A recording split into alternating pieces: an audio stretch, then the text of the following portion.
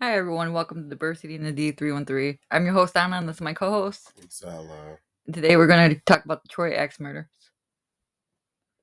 the Troy Axe murders. William Glenn Garvelin was married to Betty Bentley, Bet Bentley.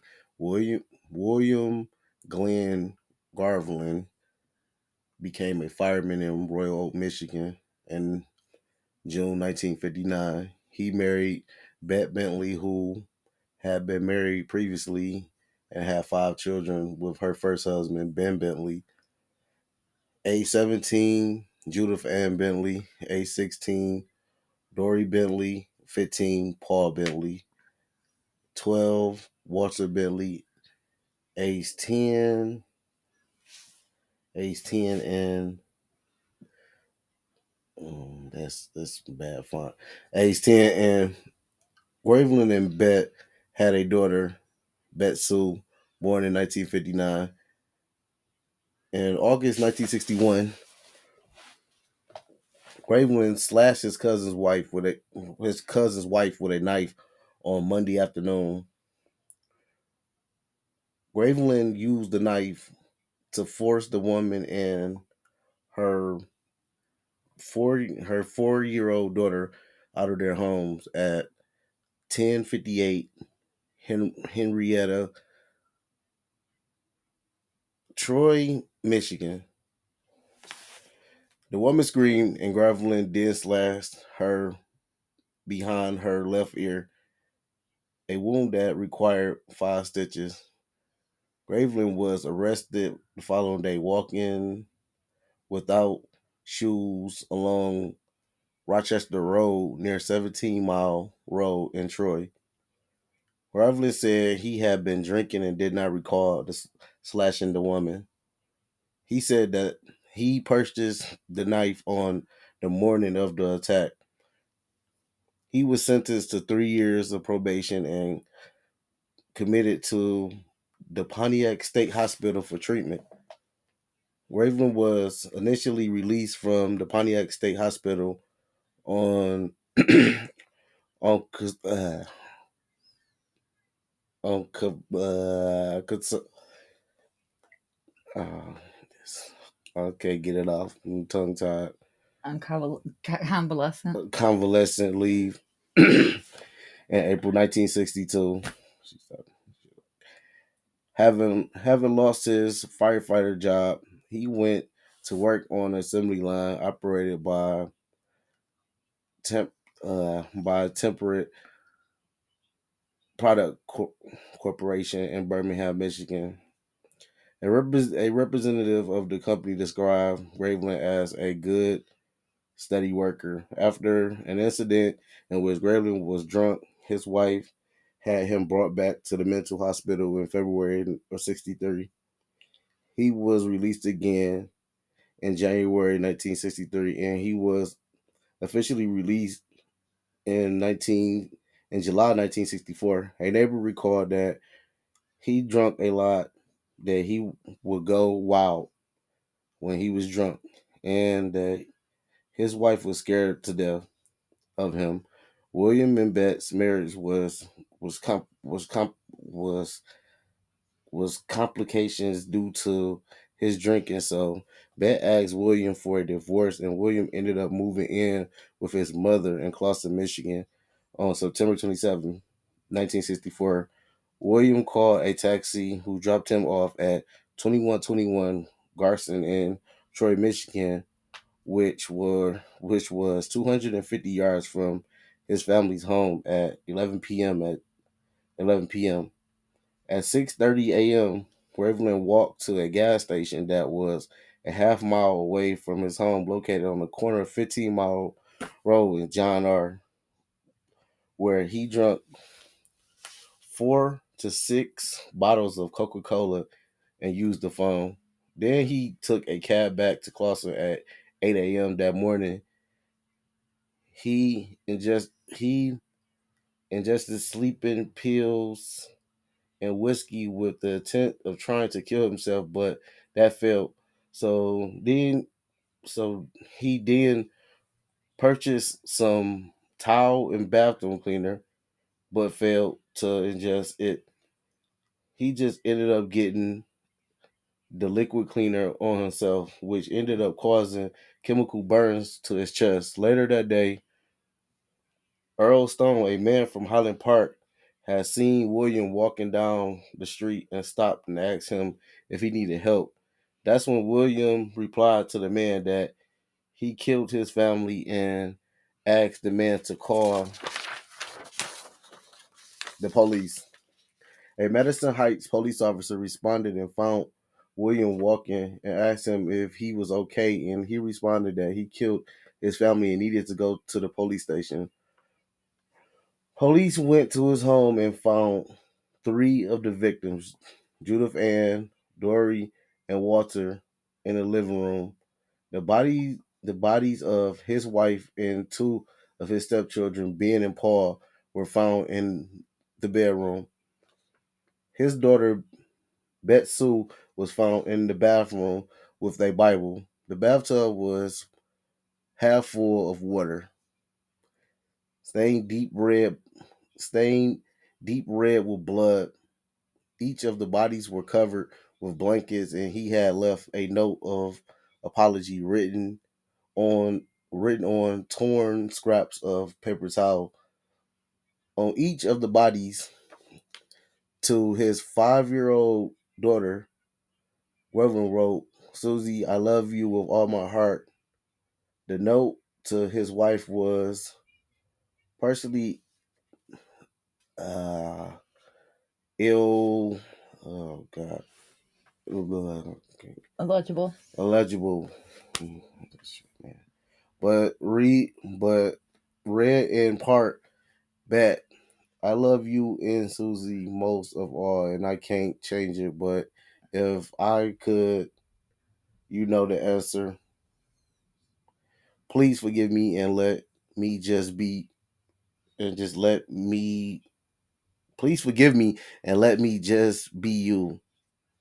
This is according to the Associated Press account. The note read, "I love you. I'm sorry. It couldn't. It couldn't be helped." Graveling used a large double-bladed axe and a hammer to murder his wife and five stepchildren.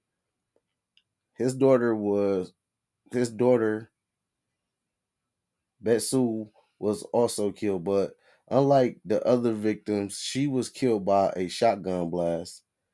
A psych a psychologist, a pathologist placed the time of death at approximately 2 a.m. The axe was found under the house with human blood and hair on the blade. The bloodstained hammer was found in a bathroom.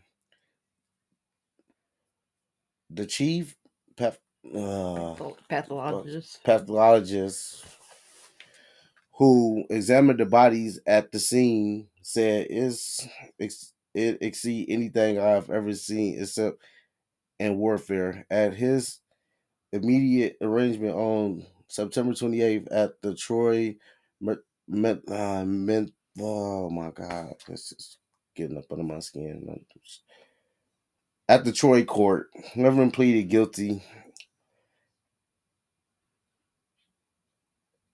At a complimentary hearing held in October 1964, the court heard testimony from Dr. Abraham Tuber, who had first examined Garland in 1981, testified that Graveland had schizophrenia and he was not fully able to assist in his defense.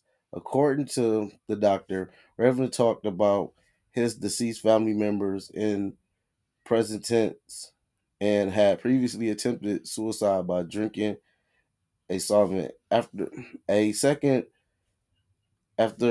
doctor, Dr. George S.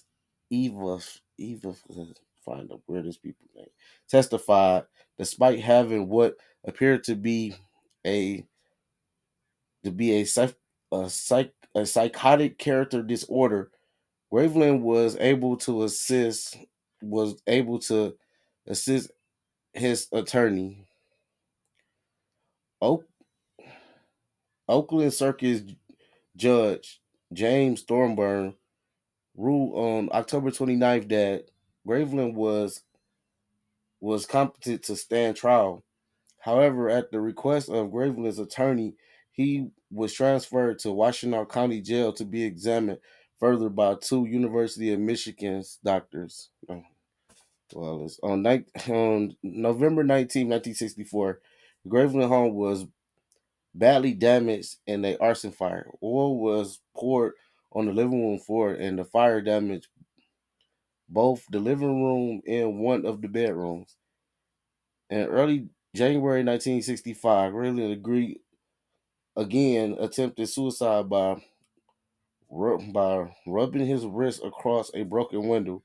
Graveland admitted to the suicide attempt, which he attribute to harassment by other inmates. On January 14, 1965, after reviewing the report of the second doctor commission finding Graveland was not competent to stand trial, Judge Thornburn ordered Graveland committed to the Iona State Hospital for Criminally Insane.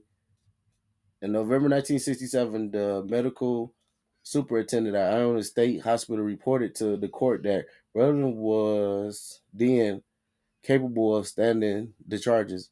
After hearing the testimony from the doctor, Judge Thornburn ruled in December 1967 that Graveland was competent to stand trial. And same thing. In January 1968, Graveland's attorney waived his rights to the jury trial. Judge Thornburn ruled that while the slain were a product of defense mental disease, he was legally sane and knew the difference between right and wrong at the time. Reddy was sentenced by Judge Thornburn in 1980 and 1968 to mandatory life in prison. It's fucked up. This is why do you look like that now? That's what's throwing me off that wording the way it is. Well, I'll change it back to the other font. You just don't like that font. Now we're gonna do an update on FBG Duck murder trial. Shortly after rapper FBG Duck died in a hail of bullets of the Gold Coast, his former girlfriend received an unexpected text message. It contained only 3 laughing emojis. The text came from her child's father, Ralph Turpin, who, among 6 members and associates of the O Block faction of the Black Disciples, charged in a federal murder and racketeering case stemming from duck stealing on August 4, 2020. Turpin, 34, is accused of making at least one phone call that drew the other defendants to the swanky shopping district to kill duck, real name Carlton Weekly. Although prosecutors have linked the shooting to a years-long gang war, evidence presented at trial indicates Turpin's motive for flagging Duck's location was deeply personal. The Tisha House testified Wednesday that she and Turpin have a 12-year-old daughter together and that she dated Duck for roughly 3 years until April 2020. Cell phone video taken inside a boutique on Oak Street just minutes before the shooting shows Turpin made a frantic phone call. Turpin referenced Duck and appeared to call House bogus for allowing their child to spend time with the rapper. "It's over with now, though," he said in the call. After watching the shooting, Turpin sent House a message with the emojis. By then, House said she had minimal contact with Turpin because their daughter had her own phone and could keep in touch with him. During her grand jury testimony in June 2021, House clearly tied the message to Duck's killing. "I think Turpin was being evil and just laughing at me because he knew how much I loved Duck, and he knew that I was hurt," she said, "and we're not friends anymore." But when she was asked what she thought Turpin meant when he sent the emojis, House demurred. "I didn't think anything of it," she said. 2 other people who have known Turpin for much of his life are expected to testify next. One witness has told the feds that Turpin didn't like Duck and was jealous of his relationship with House, according to a court filing. The mother of Offer's child, Tiffany Huff, also took the stand this week, though she made it abundantly clear she didn't want to be there. "You forced me to be here," she told Assistant U.S. Attorney Jason Julian on Wednesday, "and you threatened me with jail time through my attorney. Huff had been barred from the courtroom after it was revealed that she was regularly sitting in the gallery ahead of her testimony earlier this week. Judge Martha Picoult issued an order granting the government's motion for a material witness warrant for Huff, a move that was apparently aimed at ensuring she showed up. Huff testified that she drove to a suburban car dealership shortly after the shooting to pick up Alfred Smart and another suspect who took his own life. Alfred had returned a Ford Fusion, one of the two getaway cars used in the shooting. She reluctantly identified Alfred, Smart, and the other man from surveillance footage at Parkway Gardens, a sprawling apartment complex that serves as O-Block's stronghold and shares the same nickname. After she testified, Alfred's attorney, John Somerville, asked Bacold if she'd allow Huff back in court as an observer. Julian quickly objected, saying she may be called as a witness as the government winds down its case. Attorneys representing the 6 men accused of killing Duck called for a mistrial on Tuesday, alleging that a blogger was wrongfully removed from the courtroom after her erroneous reporting on the proceedings angered a key government witness.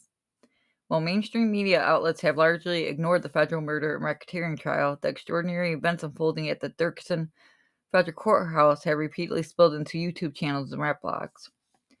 In a motion filed on behalf of all the defense attorneys, lawyer Steve Greenberg said Alita Mickey Truth Williams was pulled out of court last week after she falsely claimed that Rakeem FBG Butta Welton had been paid to work with the feds. Wilton runs a YouTube channel with nearly 50,000 subscribers and was close friends with FBG Duck, real name Carlton Weekly. Williams posted a video about Wilton's testimony on December 6 and incorrectly stated that he or his mother had received $2,700 in exchange for his testimony. That same day, as Wilton was still technically on the stand while the trial was in recess, he appeared on another YouTube channel and ranted about the mistake. Williams, who traveled from out of state to report on the trial, posted a correction on Thursday after being contacted by Williams' mother. According to the filing, upset about her false claim, Wilton expressed great displeasure to his handlers and at one point sought to run out of the room where he was being held. When he returned to the courtroom to testify, government agents told Williams that she would be able to remain in the courtroom while he was on stand. The filing states. Although Williams was offered the opportunity to watch from the overflow courtroom, she decided to leave Chicago when the agents told her the defendants were dangerous people and said she was now at risk. Prosecutors alleged that Williams had posted pictures and inaccurate personal information about Wilson's mother. A claim was rejected in the mistrial motion. It alleges that Williams' exclusion from the courtroom violated her right to free speech and the defendant's right to a public trial. The law does not distinguish between traditional and new media. Greenberg, one of Roberson's attorneys, wrote in the filing, if reporters from the Tribune, Sun-Times, or the local news had been barred in the same manner as Miss Williams, this court would recognize it as an outrageous violation of the defendant's right to a public trial. This scenario is no less outrageous. During a conference Tuesday without the jury present, Assistant U.S. Attorney Jason Julian said his team would file a very short response later this week. Judge Martha Bacold rejected another push for a mistrial when defense attorneys raised concerns over an FBI agent's testimony about alleged witness retaliation. Williams isn't the only person authorities have booted from the courtroom. The filing shows that another YouTuber was removed from the courtroom on Thursday after he posted a video suggesting the defendants needed to activate someone to crash out and kill the witness, apparently referring to Wilton. On Tuesday, a witness who had previously been removed from the courtroom took the stand after a warrant was issued for her a day earlier. Tiffany Hoff, Alfred's ex-girlfriend and the mother of his child, discussed his ties to O-Block and recalled taking him to purchase a Ford Fusion that was later used in the shooting. Duck's mother, Lashina Weekly, was also removed from the courtroom for a second time after causing a disturbance Monday.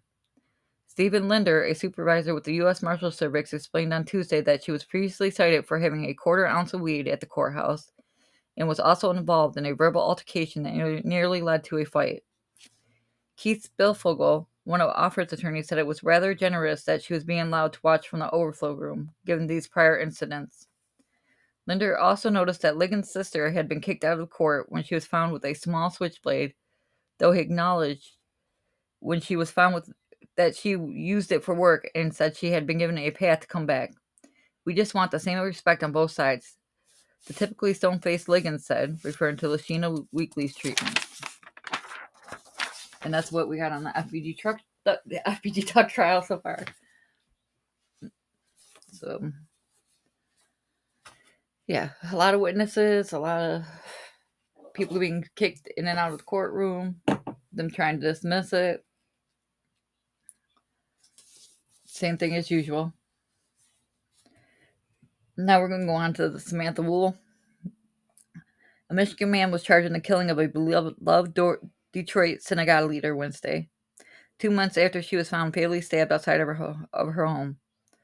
Michael Manuel Jackson Balonis, 28, of Detroit, was charged with felony murder, home invasion, and lying to police, according to Wayne County Prosecutor Kim Worthy.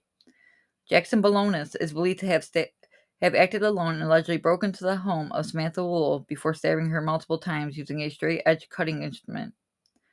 Worthy said Wool, 40, was discovered October 21st surrounded by a pool of blood outside of her home in Lafayette Park, a Detroit neighborhood just east of downtown. Authorities have said a trail of blood led investigators to Wool's home, where they believe she was stabbed.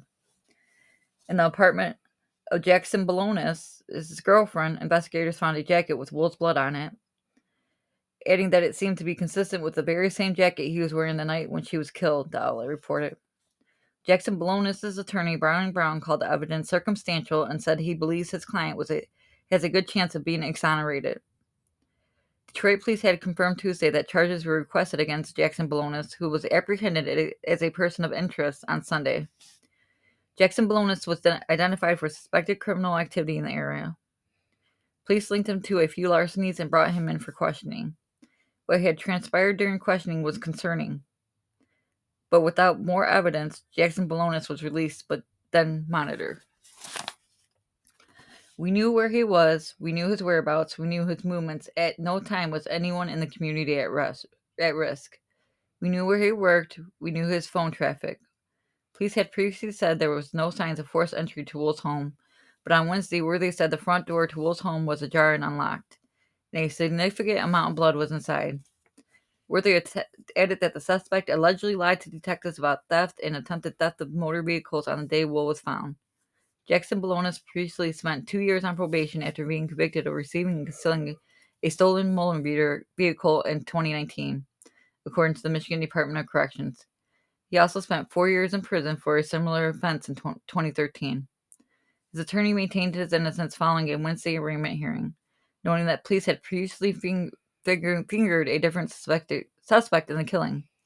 During Jackson Balonis' appearance, he entered a not guilty plea. It was turned to jail without bond.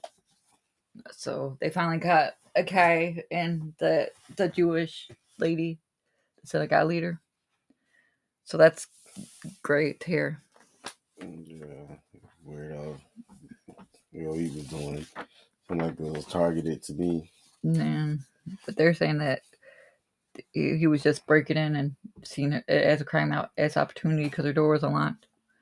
So I don't know. You know, there was so much around that case that if they do charge him, they're gonna really sock it to him. They're gonna get it as a hate crime. But I'm trying to say, how's the door like the door was unlocked? Yeah, they said that her door was ajar and unlocked, but they said she was leaving a wedding. So gotta lock your doors. Yeah, well, I preach that all the time. And then last, we got the woman's body found in storage unit. Husband is accused of the murder. The estranged husband of a woman whose body was found in a storage unit in Orange County, Florida, has been charged with the murder. Shakira Yvonne Rucker, a 37-year-old mother of 4, was reported missing after her family told the Winter Springs Police Department they last saw her on November 11th. Rucker's family reported she left her home for an unknown destination, possibly with her estranged husband, Corey Hill, police said at the time. Florida law enforcement officials last month said her disappearance was being investigated as a homicide after her body was found in a storage unit registered to Hill. The Office of the State Attorney for the 9th Judicial Circuit has formally filed charges against Corey Hill for the murder of Shakira Rucker. Prosecutors said in a statement Friday, Hill remains in jail under a no-bond status stemming from his November arrest of attempted second-degree murder and other charges against his ex-girlfriend and her family. Hill 51 was booked in the Orange County Jail on November 13th for an unrelated shooting. He was charged with 4 counts of attempted murder after allegedly shooting at a former girlfriend and her family on November 12th. Sheriff John Mina said Hill now faces additional charges of second-degree murder with a firearm for the death of Miss Rucker. Miss Rucker's body was found in a storage facility at 2400 Wiggins Road in Apopka after someone complained about the smell coming from inside a unit registered to Corey Hill. When deputies opened the unit, they found a woman later identified as Rucker dead from apparent gunshot wounds. Rucker's family has set up a GoFundMe page for her 4 children, ages 7 through 18. Prosecutors said they will seek a first-degree murder indictment in Rucker's homicide. Due to procedural rules, the state is limited to filing a second-degree murder charge by information prior to presenting the case to the Orange County grand jury. That's fucked up because it's so close to Christmas. And the kids don't got their mother now. It just makes me sick. Some of these people make me sick. The things that they do, just some things is just you can just ignore. Like all that vengeful crap, they need to cut that shit out. Like you're not gonna get away with it. Stop trying to do it. Come on now. Ain't nobody getting away with crimes no more. So just cut it out. You're gonna get caught. Right, Stop you might as well just commit them and turn yourself in because you're gonna get caught. You're gonna get caught. Don't worry about getting away shit. Technology too great. Yes. You're not gonna get away. So just leave it alone. It's advancing more and more every day. Like, just give it on up. Is there anything else you want to say to everybody? I just want to say, go Lions. Great win. And I just want to say thank you to all our listeners. We really appreciate you. If you like what you hear, please don't forget to subscribe, like, follow, and comment. We are also available on the following platforms: Amazon Music, Spotify, Google Podcasts, YouTube, and more. Our Facebook page is Diversity in D. Our email is diversitynd@gmail.com, but it's spelled DIVERCITYINTHED. Thanks again to our listeners. Without you, there's no us. We are now on Instagram at Diversity in D. And I just want to say happy holidays to everybody.